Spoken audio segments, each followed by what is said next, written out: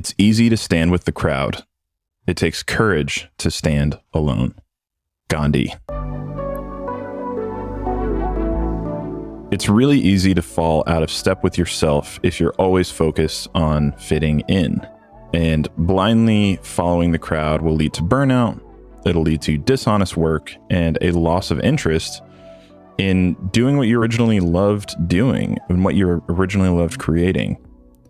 And I know for me, I've fallen into this a million times before where, back when I was writing music for TV and film, instead of making music that I was really excited about and happy about, I started trying to write music that would work well for commercials and for film and to get placed, because that's how I was making a living. And over time, making music just became a job to me, which was not fun at all. That makes it suck really bad. And so I kind of lost myself in trying to fit in versus being my unique and creative self there. And I think looking back, the antidote for trying to fit in is courage. And it's this willingness to stand apart from other people and to take ownership of your truest, authentic self and make work that reflects who you want to be and who you are.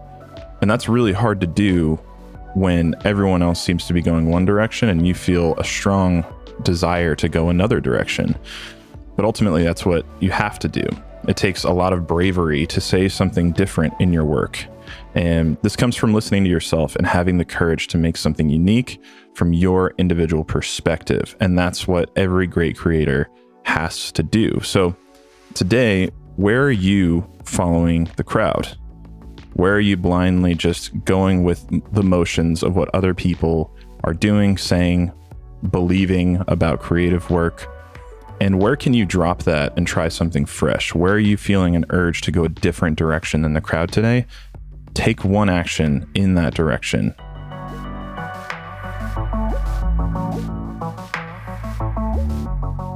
Go to makedaily.co to get these episodes sent directly to your inbox. And this episode was edited by Josh Perez at justjoshperez.com. Thanks for listening. Let's go make something cool.